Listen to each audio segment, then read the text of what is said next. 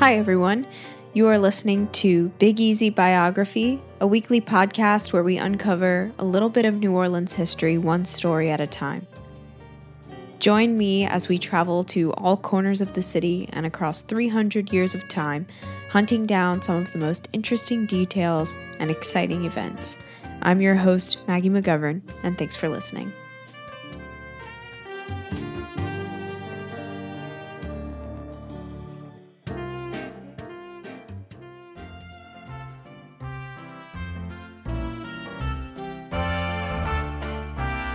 Hey everyone, today's episode is going to be a feature on the 1984 World's Fair that was hosted in New Orleans. It was not only the last World's Fair to be hosted in the United States, but also the only exhibition to declare bankruptcy during its run. So, it was simultaneously a very fun 6 months for the city, as well as a very stressful 6 months for the coordinators and stakeholders, since the numbers they had been expecting were just not being met.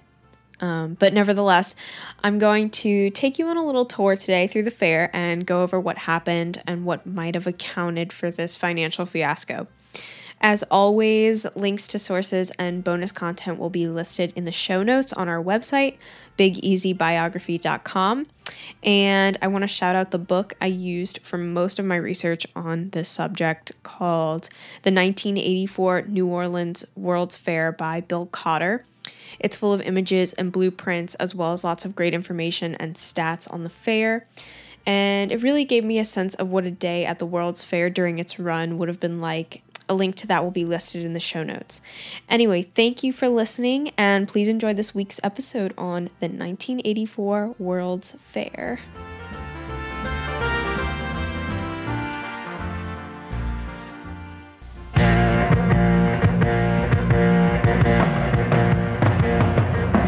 Hello again, everybody, from the 1984 World's Fair. You're looking at shots of the MART, the Mississippi Aerial River Transit System, 350 feet above the Mississippi River, giving passengers a spectacular view of the World's Fair site. And you're looking onto the west bank of the river now, across from the city of New Orleans. This has been a wonderful day for the opening of the World's Fair. The weather could not have been better. The temperature is about...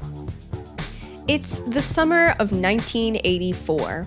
Visitors from around the world buzz through the exhibitions and attractions, and locals come in droves to absorb all that they can of this once-in-a-lifetime experience. The theme is the world of rivers, fresh water as a source of life. Appropriately, the fair's infrastructure nestles along the Mississippi River, stretching across 82 acres, including the MART, that took passengers from the East Bank to the West Bank in a gondola that soared 350 feet over the river. On May 12, 1984, Malcolm Bridge, the U.S. Commerce Secretary, officially opened the festivities on behalf of Ronald Reagan. Mayor Dutch Morial stated at the opening ceremonies, quote, "There will be no strangers at this fair. Let the good times roll. We celebrate this fair as beneficial to the enjoyment of everyone." The fair's mascot, Seymour D. Fair, was a top hat wearing pelican with spats. His name was decided by a woman named Susan Shambra, the winner of a contest to name the mascot that was sponsored by the chain convenience store Time Saver. According to the Times-Picayune, Seymour D. Fair was in competition with names like Huey P. Longbill, Frenchie, Puddin' Puss, Louie, Crazy Laid-Back Fred, that's hyphenated by the way, and Etouffee, to name a few. The last time the World's Fair had been hosted by the city was in 1884, exactly 100 years earlier for the World Cotton Centennial. At that time, Audubon Park was brimming with visitors in bowler hats, waistcoats, and parasols. Decades before radio broadcasting, electric washing machines, or penicillin. Both fairs suffered similar financial fates, but more on that later. Because here, in 1984, hundreds of people filter through the city gate entrance framed by 30-foot mermaids. They pack into long lines to experience the Louisiana Journey. an indoor 130,000 square foot air-conditioned boat ride simulating swamps and bayous, telling the story of Louisiana's history through its prominent waterways. Others step on the monorail that cruises through the Great Hall above all the attractions and pavilions. Guests peer out the windows as they glide over indoor lagoons to Taste of Louisiana, where restaurateurs serve up local drinks and cuisine. And then over to the Mississippi Pavilion, where over 42 projector screens are synchronized to create the 140-foot screen that entertains guests with a film about the region's history narrated by James Earl Jones. Concept cars like the Chrysler Stealth with its overhead Navstar satellite, a precursory GPS system, are on display, and the country's tallest Ferris wheel at the time, the Giant Wheel, hosts hundreds of guests at once, reaching a peak of 178 feet at its height. And to top off the innovative spirit of the World's Fair, NASA's first space shuttle orbiter, Space Shuttle Enterprise, sits at the International Riverfront. This is all just a sampling of what a day at the World's Fair would have included. The fair was separated into 6 sections across 82 acres: Bayou Plaza, Festival Park, International Riverfront, the Great Hall, Fulton Street Mall, and Centennial Plaza. Connecting Bayou Plaza and the International Riverfront was the Cajun Walk, a covered walkway over the Bayou Lagoon built to resemble local fishing piers. Docked in the lagoon was the famous boat African Queen from the 1951 film starring Humphrey Bogart and Katharine Hepburn of the same name. The International Riverfront held pavilions that celebrated countries all over the globe, 25 including Japan, China, Germany, and some pavilions that weren't completed when the fair opened in May. Among those were Liberia, Peru, and the pavilion that held Honduras, Belize, and the Dominican Republic. Fairgoers could experience high art, seeing the Entombment of Christ by Caravaggio at the Vatican Pavilion, and in the same day, see a 35-minute high dive and synchronized swimming act at the Coca-Cola Aquacade. I asked around to find out what some people remembered most about the fair. The gondola.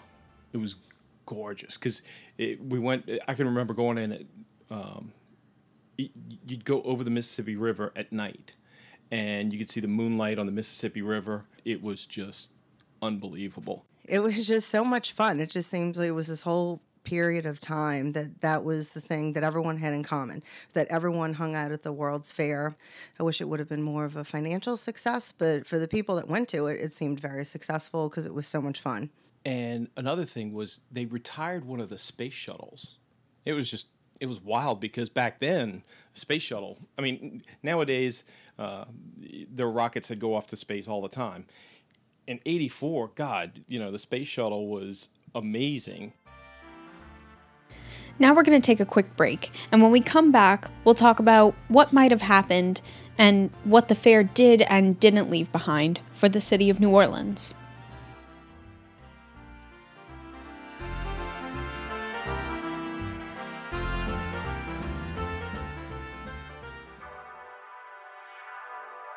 Hey Big Easy Biography listeners. Designing and launching your website shouldn't be a difficult process. With hundreds of different tools and limitations, many web building sites can leave you discouraged or not feeling proud of the digital content that is going to represent your personal brand, your blog, or your business. Landing Lion offers the solution. Landing Lion combines the creativity and efficiency you want when designing a web page, making it easy to consolidate your workflow into one intuitive platform so that you can build journeys, not just websites. Crafting your unique website requires more than editing a basic template. Whether you're a beginner or experienced web designer, Landing Lion's intuitive yet powerful page builder helps you create exactly what you have in mind. Landing Lion is interactive start to finish, allowing you to test your design and understand how to best communicate with your visitors, and track anonymous visitors to discover what content is most helpful to your brand. Start your free trial with no time limit and no credit card required. Visit landinglion.com today to get started on building a journey for you or your client. Landing Lion. Craft, launch, discover.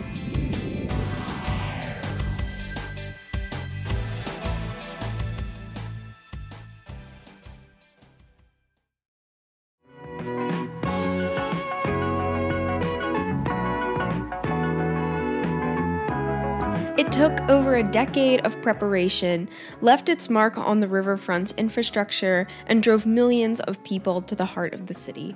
Yet, the 1984 World's Fair legacy stands out not for its ingenuity, but for being the only exposition to declare bankruptcy during its run. So what happened? Well, the fair certainly didn't get off to a good start when Archbishop Hannon blessed the Mart gondola on opening day and got stuck dangling over the Mississippi River halfway to Algiers. Many people think that tourists were just spread too thin. The 1984 Summer Olympics took place in Los Angeles that year, and the previous World's Fair had been just 2 years prior in Knoxville, Tennessee. That same year in 1982, Walt Disney World had opened its newest theme park, Epcot, which had many of its own World's Fair-like qualities and attractions that drove traffic to Orlando rather than New Orleans. Overall, $350 million were invested to create the 1984 World's Fair that aimed at boosting the tourism industry and rebuilding the warehouse district. Organizers planned for almost 12 million visitors during the 6 months that the fair would be open. However, the fair was not as successful as it had planned to be and lost $100 million because of it.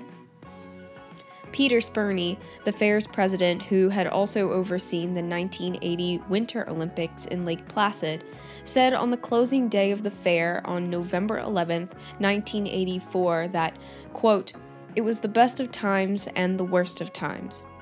I think from a show standpoint, it was great," he said. He goes on to talk about how, from a business standpoint, the fair, quote, "left a lot to be desired," end quote. And that 5 million fewer people visited than expected, but that nevertheless, it will have had a beneficial impact on the history of the city. What makes you sure, Peter? Well, I can't say that. That would be self-serving. History's going to have to say that, but I see what's out there. I know what we accomplished. I know that this district needed the adrenaline, the catalyst of a World's Fair. With the Rouse development, the gondola, 27 warehouses, this convention center, streets, sidewalks, Fulton Street, all the ingredients are there. The infrastructure for the hospitality industry has been greatly enhanced. The yellow flag is that New Orleans is not the easy sell, the big magnet that we thought it was. And that's what we have to learn from this, that if we're going to benefit from what we have here, we've got to get out and promote our community, promote it very, very competitively. And if we do so, then I think this community has a tremendous future in the tourism business. Today, there are a few remnants of the fair. Installments like the Mart and the monorail were removed soon after the fair ended, and some never even came to fruition. There had been plans, for example, to build a Tower of New Orleans, a permanent structure that would look down Julia Street. It would have functioned as a rotating restaurant 800 feet high with indoor and outdoor observation decks. Adequate funding was never secured for it, however.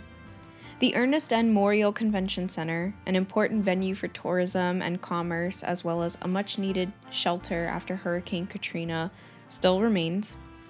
The warehouse district is now a revitalized and thriving part of town for businesses, bars, and restaurants.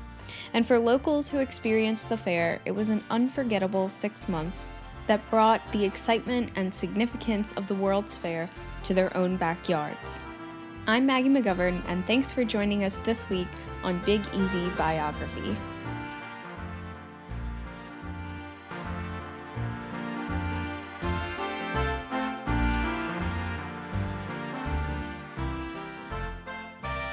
You can keep up with the show on Instagram and Twitter at Big Easy Bio, and follow Big Easy Biography on Pinterest as well to get travel ideas, recipes, and other fun extras.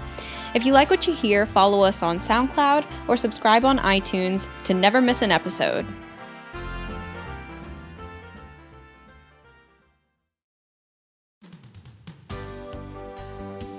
Hi, this is Madeline McGovern, and if you like Big Easy Biography, you should check out the new podcast that my sister Maggie and I are creating called Sister Stuff. It's a weekly podcast where we sit down and talk about whatever the heck we want to talk about. Topics will come up like, what do you respond to flirty DMs, planning the best Disney World trip, and embarrassing life not-so hacks that we do way more often than we'd actually like to admit. So you can find us wherever you listen to podcasts. It's called Sister Stuff. It's stuff, but with sisters.